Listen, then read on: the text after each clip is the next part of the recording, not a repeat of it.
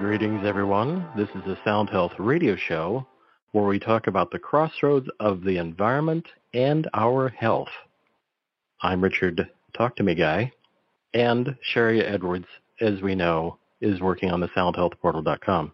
I should get a little gif, actually, of Sherry with a tool belt, because she's always tweaking and improving and bringing up new charts on the Sound Health Portal. So that's now available online at the soundhealthportal.com.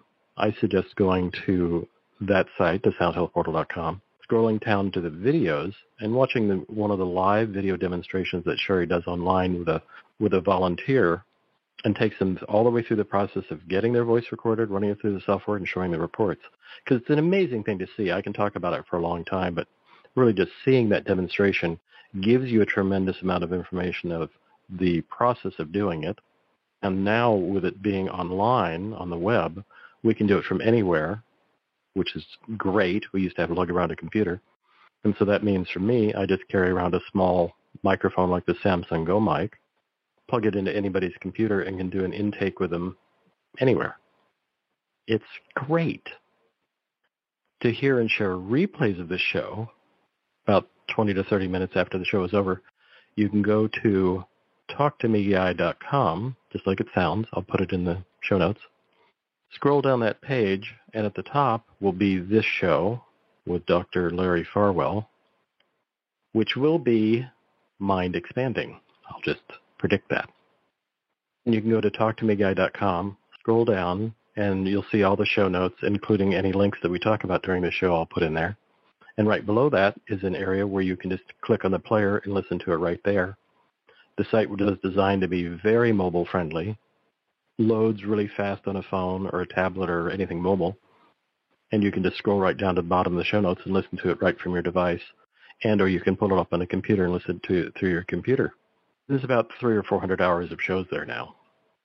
At the bottom of each page is a little microphone, and if you click on that microphone and tap on it if you're on a mobile device, you can leave me a message and say, what about this? What about that?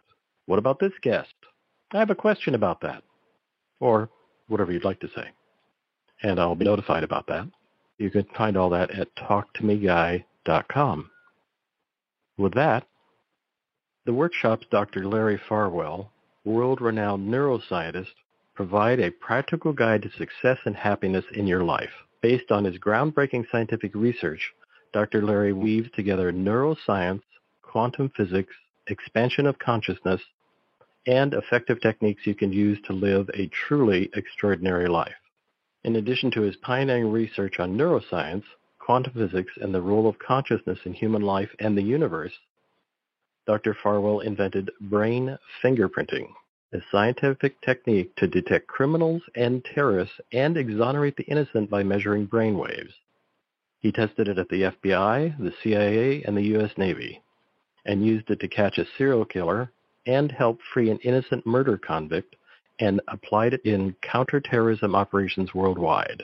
He invented the first brain-computer interface, allowing paralyzed patients to use brain waves to communicate through a computer and a speech synthesizer. Dr. Farwell published his research in the leading peer-reviewed scientific journals. He's been featured in major news media worldwide. Dr. Farwell joins us to talk about his new book, The Science of Creating Miracles, Neuroscience, Quantum Physics, and Living the Life of Your Dreams. Welcome, Dr. Farwell. Delighted to be here, Richard. I'll try and start us at a casual cadence. But it's the quantum field. We can jump anywhere. I actually want to read a short review from Amazon about the science of creating. Okay. New paradigm is evolving.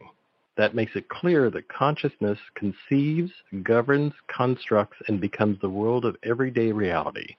This book explains the mechanics and gives you access to how to intention organizes its own fulfillment, by Deepak Chopra. So there's that as a foundation. And I want to start in a slightly, not odd place, but this will flow. This is the quantum field. We can bounce around anywhere. So what is a miracle? All right, Richard, that is something that has been of interest to people ever since recorded history and before recorded history. What is a miracle? Well, it has traditionally been thought that a miracle is something that goes beyond or outside or contradicts the usual laws of physics. And I have a different perspective on that, and the research we've done in the scientific laboratory provides a different perspective on that. I was talking to my dad one day. My dad is a nuclear physicist, a quantum physicist. And we were at lunch in a restaurant. And I said, "Hey, Dad, anything is possible." And he said, yes, yes, you're quite right. Any imaginable configuration of quantum particle wave phenomena, which is what the events in the universe consist of, any of those is possible. I said, for example, it's possible that all of the elementary particles that make up your body and mine and enough air to breathe would tunnel from here to the other side of the moon, and tunneling is a known phenomenon in quantum mechanics that really does take place. And we'd carry on this conversation on the other side of the moon. And he said, well, yes, in fact, actually, he didn't call me Dr. Larry. Yes, in fact, Larry, that is the case. And he pulled out a paper napkin and he made some quick calculations. I still have the formula, the math. And he calculated the probability that would happen.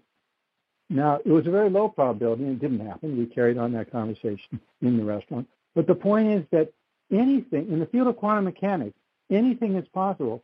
Some things are probable, and some things are highly improbable. So a miracle is not something impossible. A miracle is simply a highly improbable event, an event that is statistically very unlikely to happen. And what we proved in the scientific laboratory using the quantum physics apparatus, which I'll describe in a little more detail later, is that we can create miracles. We can consciously enliven a vibration in the conscious unified field, which is what vibrates into the particle wave phenomena that make up the world. We can create miracles. We can create improbable events using our consciousness. I'm going to jump because this just seems appropriate at this time as an example of that, a slightly even bigger event, I would say. It was miraculous.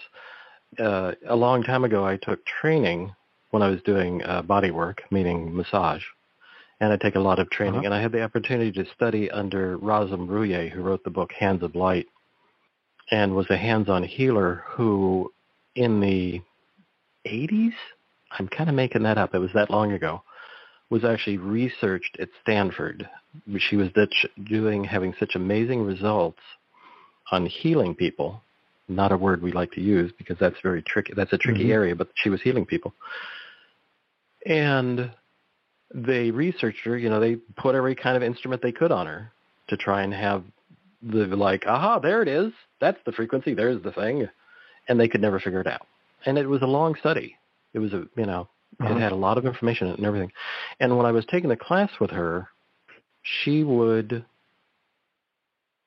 let's say somebody had a growth, I'll just say a benign growth, and she would put her hands on there and she would go into a slightly altered state. She could talk a little, but not very much, and build up a tremendous amount of heat in her body to the point of really fiercely sweating until she felt something, I'll say clear.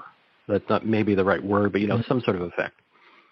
And observed it, time after time, and a number of the people that were in the class are people who had conditions that she helped clear. And I always thought that she was doing something in the quantum field, or some kind of, not mystical per se, but an act where she took what you're talking about today and jumped the quantum field so far that she could not only get into creating miracles herself, but creating miracles in another person. Yeah, which I thought was truly miraculous. I mean, I think creating miracles in general are great and amazing, but to see somebody do it for somebody else, am I reading that correctly? That she is really jumping the line of creating miracles and the ability to have that not only for herself, but then to project that into another? Yes, that's quite correct. And let's look from a scientific perspective at how that's possible. Great. And we'll talk a little bit later about practical techniques people can apply to create miracles. Let's look at how science shows that is possible. I'm sitting here, actually I'm sitting on my boat looking out over Puget Sound near Seattle, and I have in front of me a desk. You can hear me knocking on it.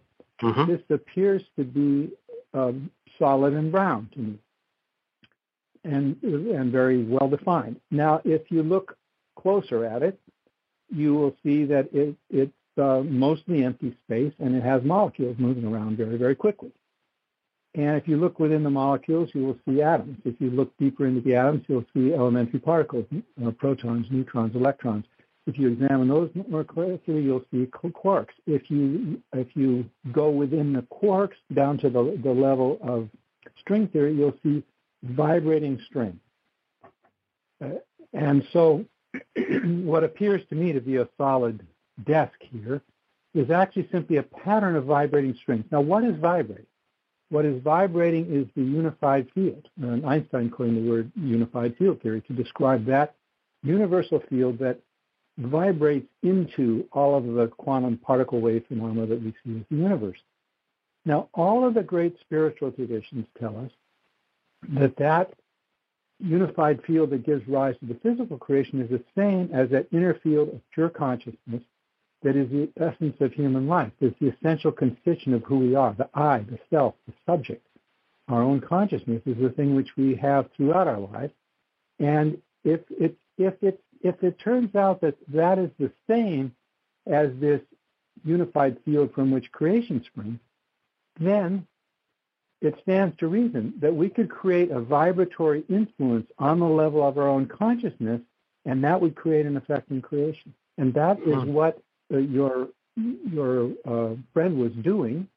And that is also, we decided to test that in a scientific laboratory. And we've all had experiences that seem miraculous. For example, you think, oh, I really like to hear from Joe. The phone rings, just in, and it's Joe. But you don't know the probability that would have happened anyway, so it's not really a scientific experiment. We do, however, know the probability distribution of alpha particle emission by plutonium. Plutonium, as you probably know, is one of the major ingredients of an atomic bomb, and my dad was one of the people who developed that originally. And we know very precisely what the probability distribution is of alpha particle emission by plutonium.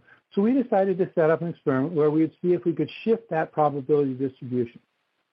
And the short answer is that we could, and other people could, especially people with a high level of consciousness.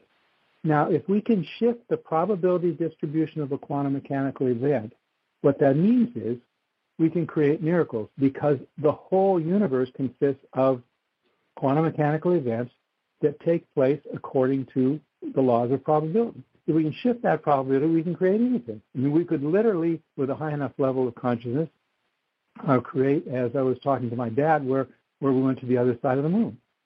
So what your friend is doing is to tune into consciousness, tune into the conscious unified field on the level of her own consciousness to set up a vibratory influence in the conscious unified field. Now that conscious unified field is the basis of all of creation, within your body, within my body, within the galaxies and the stars, everywhere. And so by setting up a vibration of healing, of harmony, of orderliness, of clarity, of health within her own consciousness, she was able to enliven that vibratory influence. And remember, the whole universe comes down to just patterns of vibration in the conscious unified field. And we're not talking woo-woo here, we're talking physics. She is able to create a vibratory influence that harmonizes what is going on not only within her own body and in her immediate environment, but in the body of someone else. So it actually is a phenomenon that has a scientific foundation to it. Wow. I'll have to listen to the replay and chart that out. That was amazing. Thank you.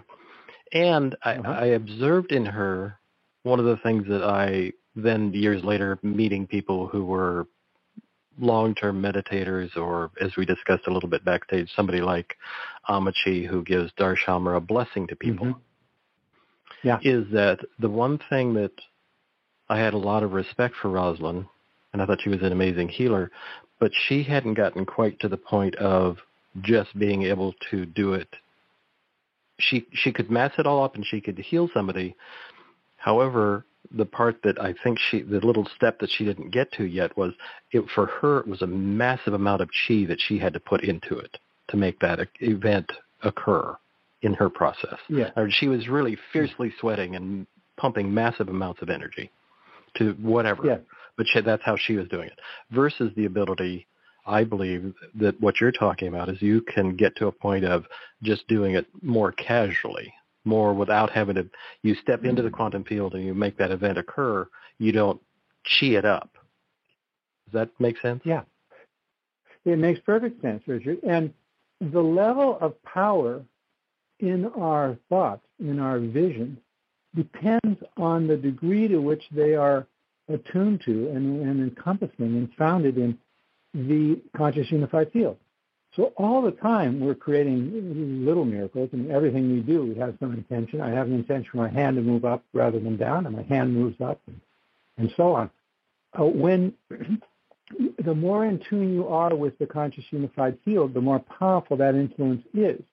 So if you're completely in tune with the conscious unified field, you can function on a very, very subtle, quiet, effortless level. If you're somewhat in tune, and she was dramatically in tune with the conscious unified field, it takes more effort. The closer you are to your own being, to your own unbounded consciousness, the more effortlessly it flows. And she was obviously very, very close and still at the point where it took quite a lot of doing. As you become more and more in tune with that unbounded field that creates the whole universe, you can do less and less and less, more and more effortless level, and create a bigger effect. And that's one of the things that sometimes people don't understand about attempting to transform their lives, is that actually trying harder is not the way it happens. The way you tune into yourself, to your own consciousness, is on the level of letting go, on the level of quietness, not on the level of pushing hard. Oh, so it's more of a, it's almost, when I've done some sort of practices like Tai Chi or something, there's a point at which you move into that sort of field of what I would call still point. That's popular in some communities using that term. And you reach what I call the quiet place, where it's just quiet. Yes, exactly. And it's like, wow, it's so quiet in here. I can't believe how quiet it is. And it's a little spooky the first time you bump into it, because you're sort of like, am I breathing? Am I okay? What's going on? I'm not having a thought. And it's an amazing thing. And is that sort of the step to getting closer to that conscious unified field, once the quieter we get in a certain way? Yes, it is. And you experience that, of course, in techniques like transcendental meditation, which open your awareness to that unbounded inner consciousness. You mentioned Tai Chi. I also have a black belt in Kung Fu, and one of the things that I taught Kung Fu for many years, and one of the things that I've noticed about all the really good Kung Fu fighters is that while the feet and hands and fists are flying, they're able to keep their awareness very, very quiet. That keeps you very aware of what's going on, so you know what your opponent's going to do before your opponent does it. And yes, that's exactly it. The experience you've been describing is the key to harnessing the power of the conscious unified field. It's interesting you would talk about Kung Fu, because I'm a fan of Bruce Lee's, and watched and have done work with a number of martial artists in different forms doing body work. And it is interesting when you watch somebody such as himself be in that fight mode where he would come to alert, and yes, he was all muscular, but he was all muscular. That was never going to go away. I mean, he would really be like a tiger in the jungle, where they're totally in that moment, cranking everything up to be aware. Yes, they're preparing for battle, but there is that moment of like, I am here now and I hear everything. Yes, aware and yet quiet. Mm-hmm. Yeah, exactly. It's an amazing thing to observe. There is a film made about a blind swordsman who was actually an allegorical story, a true story. Mm-hmm. And he was a samurai. And he would be the same way. Mm-hmm. He would be in the middle of a fight scene, and yet he would be, because he, in a certain way, I've known a number of blind people where in a certain way they've turned it around to where it's a gift because it makes them hyper alert in all their other senses. Yeah. And so that leads me to a question of, do you think the abilities to tap into the conscious unified field, how do we can we develop that as a sense? And I already know you're going to say yes. And my question is, how do we become more aware of that without meditating for hours every day? Well, first of all, meditating, maybe not for hours, but for minutes every day is very useful. Uh-huh. And one of the things you'll find in my book, Science of Creating Miracles, which has become a number one bestseller, is, a little plug for that there, is that there are specific techniques that I outline there and that I teach in my workshops to experientially get to the conscious unified field and bring it into your life. It's not something that talking about it is going to produce. But let me give you an example of something that people can do on their own at home. And this is also outlined in my book. And in order to do that, I'd like to talk a little bit about how the brain learns, because the brain is what we use to access the conscious unified field.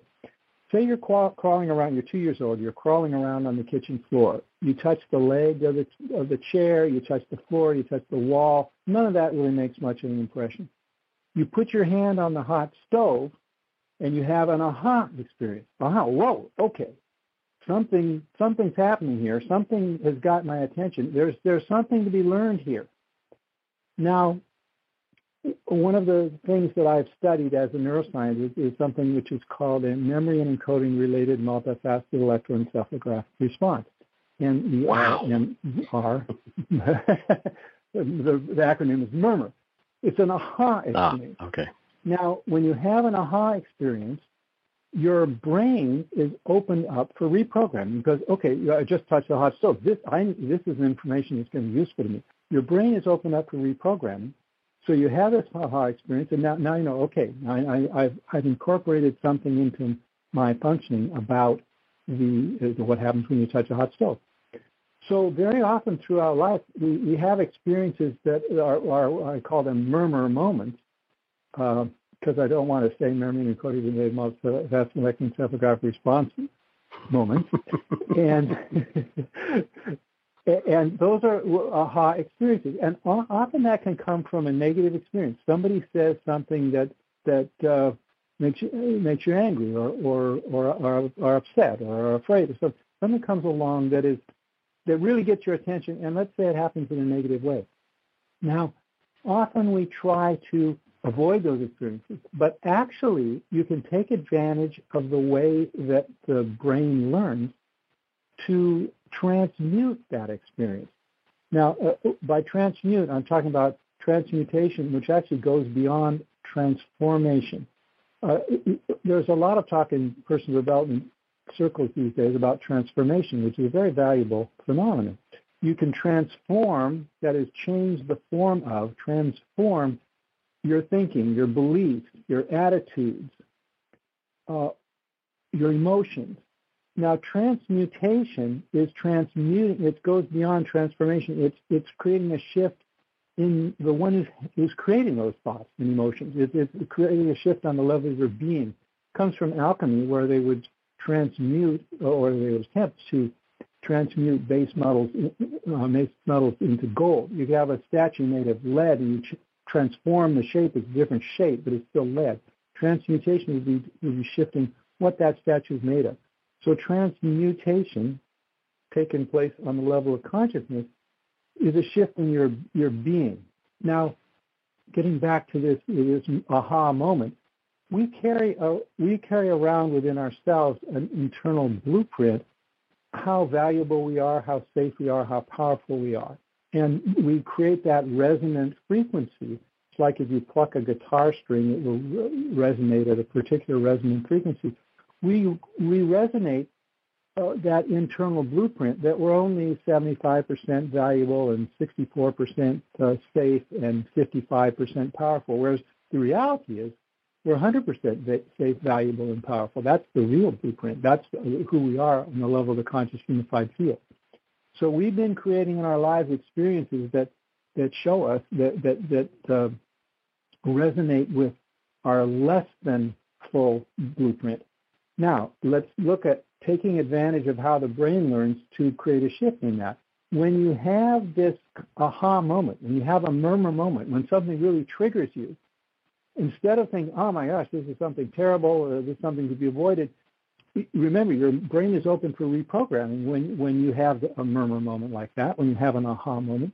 So instead of reacting or shooting the messenger, you can use that as what I would call a transmutation trigger. Use it as a trigger to tune into, get a feeling for, get a sense of, oh yeah, who is the real me? Who is the real I? Who is the real Richard? Who is the real Dr. Larry? What does it feel like to be with my inner reality that I'm 100% safe, 100% valuable, 100% powerful? The experience, not just the words, feeling what it's like on that quiet, that inner silence that you and I have been talking about. Tune into that within yourself. And then what happens is it turns those negative triggering experiences upside down on their head so that they're actually an opportunity for transmutation, for evolution, rather than something to be avoided. So you'll start to get a little smile around your lips when something comes along that really triggers you. Somebody says something nasty or does something that you normally find upsetting, you'll start thinking, aha, this is an opportunity. Thank you, the messenger. I'm not going to shoot the messenger. I thank the messenger. This is an opportunity for transmutation. This is an opportunity to tune into who I really am and start to express my full blueprint, 100% safe, 100% valuable, 100% powerful. Sign me up. I love all of that.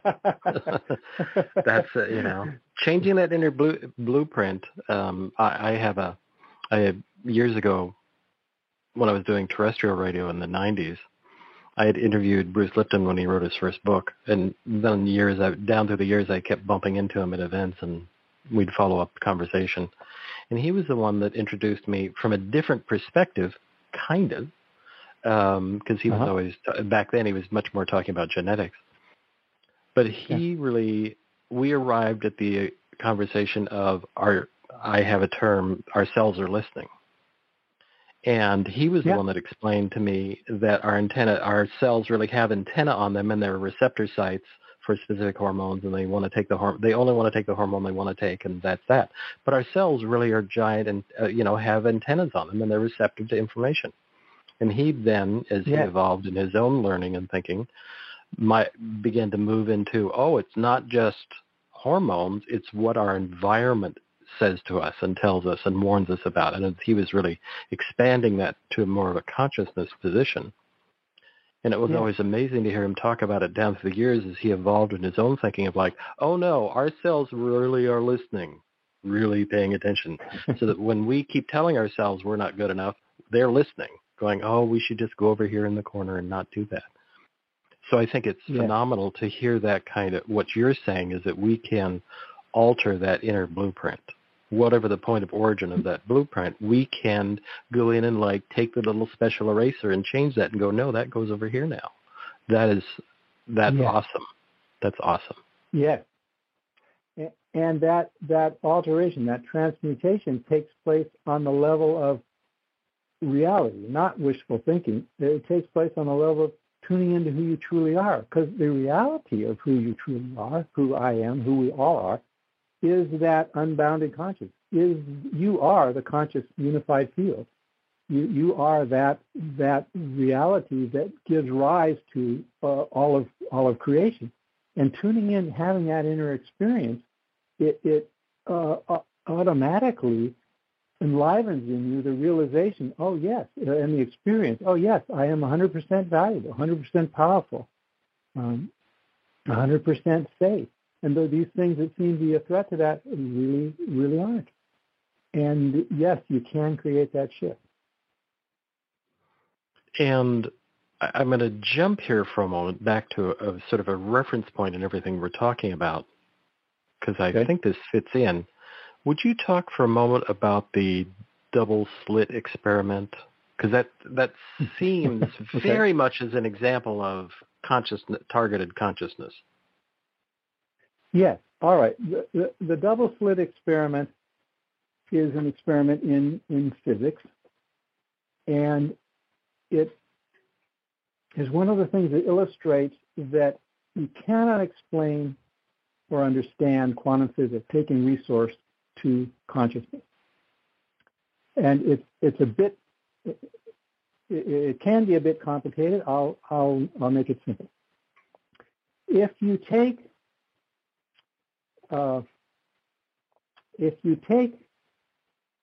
marbles or particles and you shoot them through something that has a slit in it, the particles will spread out a little bit as they go through the slit. And if you record where they're landing at on the other side, you're going to see a place in the middle where most of them land. So let's say you take electrons or photons and shoot them through one slit, and you have a photographic plate at the end. You're going to get a big band in the middle when you shoot particles. Now, if you shoot waves through a slit, you'll get a similar thing. If you create two slits and you shoot particles through them, you get two bands. If you have two slits and you shoot waves through them, the waves will interfere with each other. Where the top of one wave hits the bottom of the other, it'll cancel out, and there won't be anything at that point. And where the waves are congruent with each other, you're going to get you'll get a lot of effects. So if you have a photographic plate and you shoot light through that photographic plate, or electrons through that, we'll say light waves through that plate, you're going to get an interference pattern. And by the way, there's a really good video that you can find on YouTube, which is from the movie What the Bleep, that illustrates this. It's a little easier to illustrate if you can see it. But at any rate, if you're shooting particles, you get one pattern, which is it doesn't involve an interference pattern. If you shoot waves through two slits, a different pattern where the waves interfere with each other. Now, if you're shooting, say, electrons through this, you're actually shooting particles, but they act like waves. And what determines if none of that made any sense, here's the part to get. What determines how these particle wave phenomena behave is how you measure them. If you have one slit, you'll get everything will act like particles. If you have two slits, those same things, like shooting electrons through the slits, will act like waves. And the point at which the particles or waves appear is the point at which you measure them. So, for example, you can set up an experiment where you're measuring light that comes from a very strong light source, a quasar, on the other side of a galaxy. And 10 million years ago, it either went on both sides of an intervening galaxy and came here, or it only went on one side. And if it goes only on one side, it acts like a particle. If it goes on both sides, it interferes with itself and acts like a wave.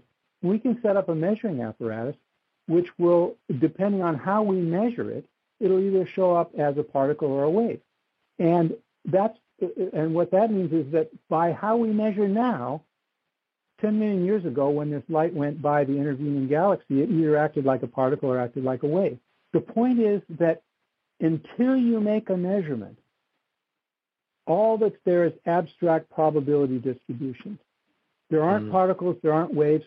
The physical universe doesn't have any of the qualities of physicalness, of mass, of spin, of charge, until you make the measurement, until consciousness comes along and says, okay, now we measure this. At that point, the infinite probability distribution collapses into an event. And the double slit experiment was one of the first times that we one of the first times that physics showed that. I recall when I was 12 years old, we were in Denmark, and there it's common to have candles on the Christmas tree, where it was at that time. And my dad gave my mom a scarf for Christmas.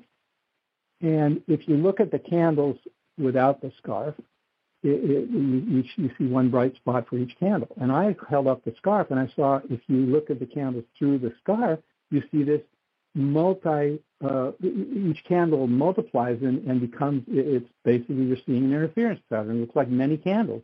The waves are interfering with themselves. And my dad got all excited about this, and he said, yeah, it's just like the double slit experiment, where how you look at the light, when you see it, determines whether it acts like a particle and just goes straight to you, or acts like waves, and the candles multiply into this beautiful array of many candles when you're looking at them through the scarf. So the point of all that is this, that when we make an observation, when consciousness enters the scene, that is when the qualities of matter appear.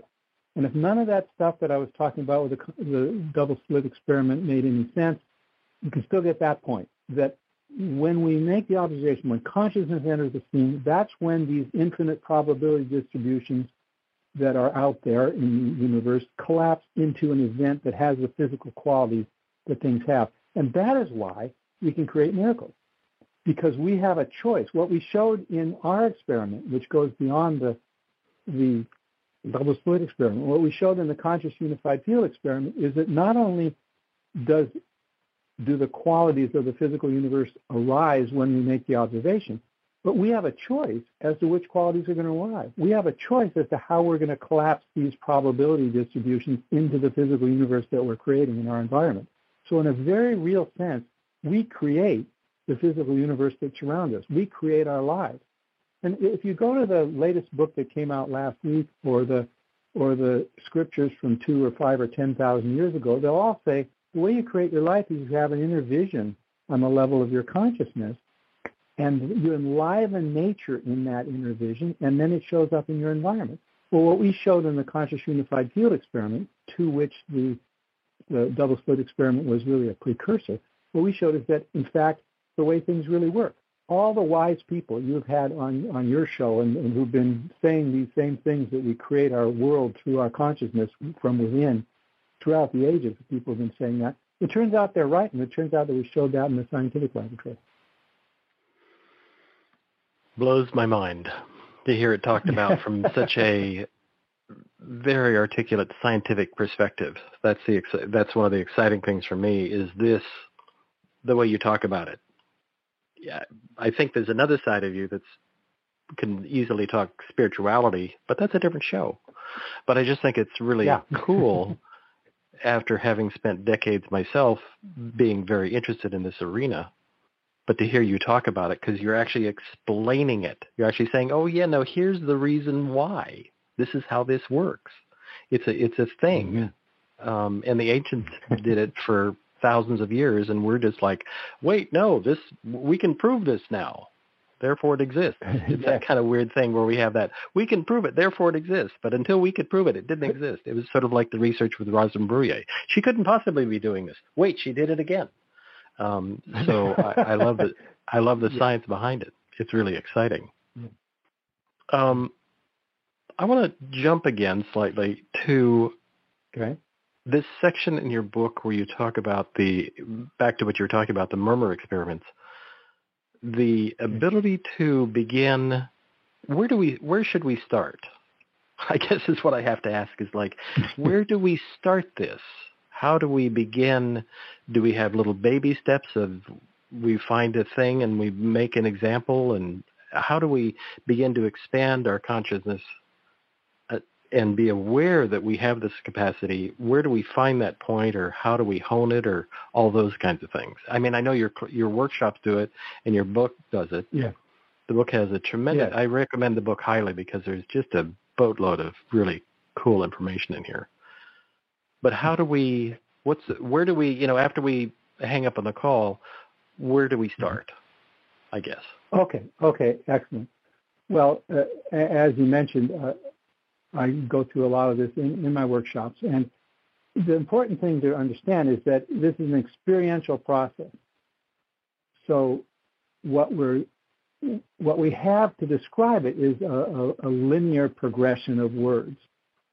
The experience itself is a holographic experience, a multifaceted holographic experience that you have as a whole. So we're limited somewhat by language and what we can say about it. And in the workshops, we go into specific techniques that guide you to that experience. And quite a lot of that is in the book as well, in Science Creating Miracles. As to where your listeners can begin immediately after this call, I would suggest what I was talking about a few minutes ago with what I call transmutation trigger. And that is an experience comes along. Somebody says or does something that triggers you, that upsets you. And by the way, when that happens, it means that there was something in you that resonated with it. And this is what we want to transmute. For example, if somebody came along, actually I don't know what color your hair is, but if somebody came along and said, you have the ugliest red hair I've ever seen, assuming your hair is not red, that wouldn't trigger you at all. It's like, okay, somebody doesn't have very good color perception.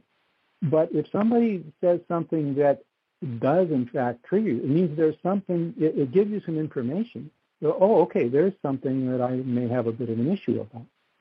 So let's talk about these murmur experiences, these triggering experiences where someone does or says something that really gets to, all right, that creates an aha moment.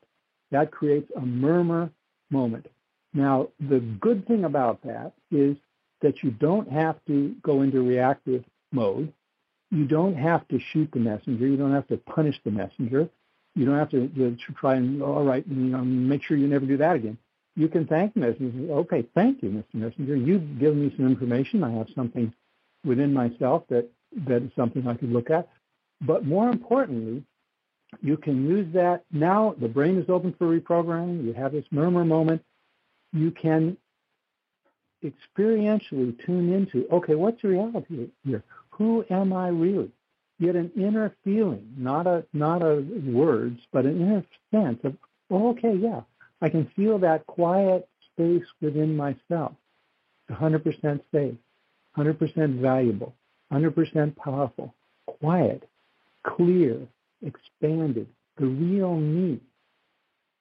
Tuning into that experience, using that trigger, springboard to spring within yourself, gives you power over that and gives you an experience of who you really are and creates that resonance in your nervous system. The tracks in our nervous system, the patterns in our nervous system that we use become strengthened.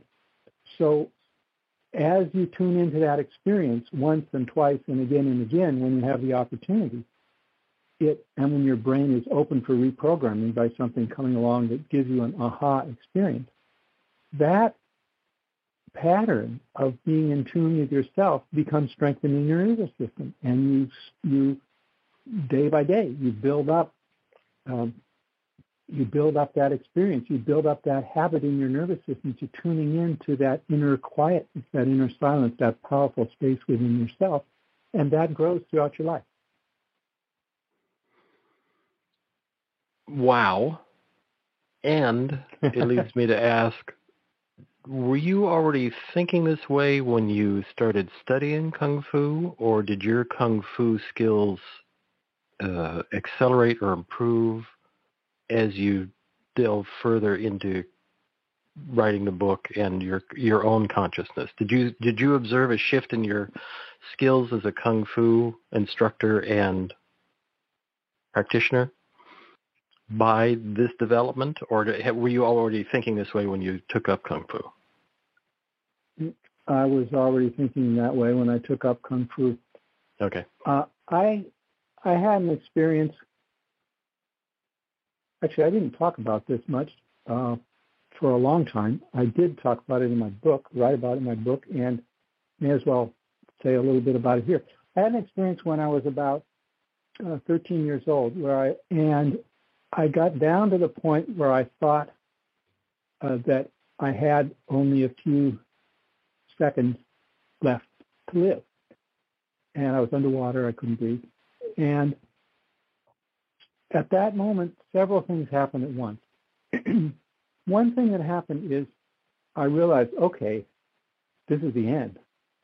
And there are many, many, many things throughout my life where I have a conversation, I have an experience that didn't really go as I'd planned or the way I'd like. And I think, okay, maybe someday I can go back and remedy that. And even when it's not practical, somewhere inside myself, I thought, maybe I can go back and fix all those things. Okay, at that moment, I had to let go of that because I wasn't going to have another chance. So I let go of all of my attachments to trying to fix or change anything in my life. Another thing that happened simultaneously was that my whole life flashed before my eyes. And I know other people have had near-death experiences, especially in drowning, which tends to be one in which people are paradoxically rather clear, where your whole life flashes before your eyes. And it wasn't like just major events or a quick run-through. It was everything all at once, just as clear as we are right now here today, but it was all at once. I had never experienced that expansion of consciousness before. And the third thing that happened simultaneously, which was really the profound point of it all, was that I saw my life the way it really was for the first time. And I felt as though, oh my gosh, it's as if I've been asleep. I now see my life for what it really is, and it was perfect exactly the way it was. It was what it was. I've let go of everything. I can't change anything. It just was what it was. And it was completely pristine and perfect, just exactly the way it was. And it wasn't that I didn't notice the pain or the mistakes or anything. It's that I realized that it simply was what it was. And it was that I was freed from any attachment to try and make something into something that it wasn't. I felt I saw my life the way it really was for the first time, and it was perfect. Everything was wonderful. I had no regrets about ending it at 13 years. It was what it was. Now, and then I got to the surface, and I was spitting water and choking and coughing, and I was back to my usual consciousness. And at that moment, that was when I became a seeker. About 13 years old, I realized I hadn't been experiencing the reality of what my life really is. I want to get to that experience. And so from then on, I sought out every technique, every book, every teacher, everything I could find to get me to the experience of what the reality of life was. And that's really been my major pursuit in life since. And that's why I went into studying quantum physics. That's why I went into studying neuroscience. Because I thought, okay, my dad was a scientist. I had a scientific upbringing and orientation and a brain that likes to work that way. I thought, all right, if we're really going to understand life, we need to bring the brain and quantum physics within and consciousness all within the realm of science and tie it all together. So that's what it's been about for me. And when I was a student at Harvard, I met Maharishi Mahesh Yogi, who is the founder of Transcendental Meditation, and he had a direct access to that technique, to the experience I'd been reading and thinking about. So that was another major step forward for me. And in Kung Fu, I also learned to apply this. So I started Kung Fu knowing about this stuff, and it turned out to be a way I could apply it. And you're renowned internationally for the invention of and your research in brain fingerprinting, which is a whole, again, another show. I just want to say that as a there's that. There's that. I had a feeling that the brain fingerprinting was part of your research to get where you are today. In the sense of you studied people's brains in a way nobody had ever thought of, and had amazing results working with people on either side, either figuring something out or proving that they were lying in a certain way. But I just had a sense of that you were in people's brains looking at how they worked, looking for your own aha murmur moment in that realm. Does that ring true? Exactly. Okay. Well, actually, it rings true in two ways. I was looking for my aha murmur moment, and I discovered the memory encoding related multifaceted electron encephalographic response that's what the brain does. The pattern of brain waves that takes place, you can measure it using EEG, electroencephalograph. You can measure that murmur. The murmur is a P300 murmur. It's a phenomenon that you can measure in the brain. And I thought, well, how can we take advantage of this? Well, one way was, yes, brain fingerprinting. We're able to tell what information people know or don't know, say about a crime, about terrorist activity, so we can exonerate innocent people and catch the bad guys. Another way that I applied this murmur was I invented the first brain-computer interface where people can communicate directly from the brain to a computer and through that to a speech synthesizer. And again, it's using that same murmur, that same aha experience and the brainwave patterns that it generates. There are thousands of people now doing brain-computer interfaces, but in 1984, when I first developed it, that was the first one. Amazing.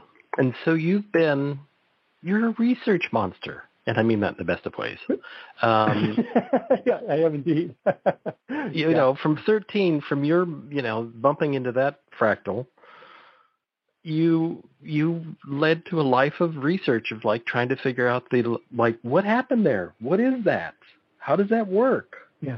I think it's just an amazing idea that your life work has really been leading you to where you are now in terms of creating this course and these, creating miracles, Science of Creating Miracles book.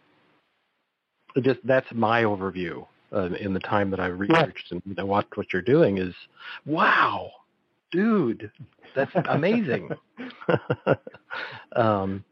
Because it's really brought you to where you are now, to where you're able to express it to others in a way and get them to go, wait, you can do this too. It's not just me. I'm special, but not that special.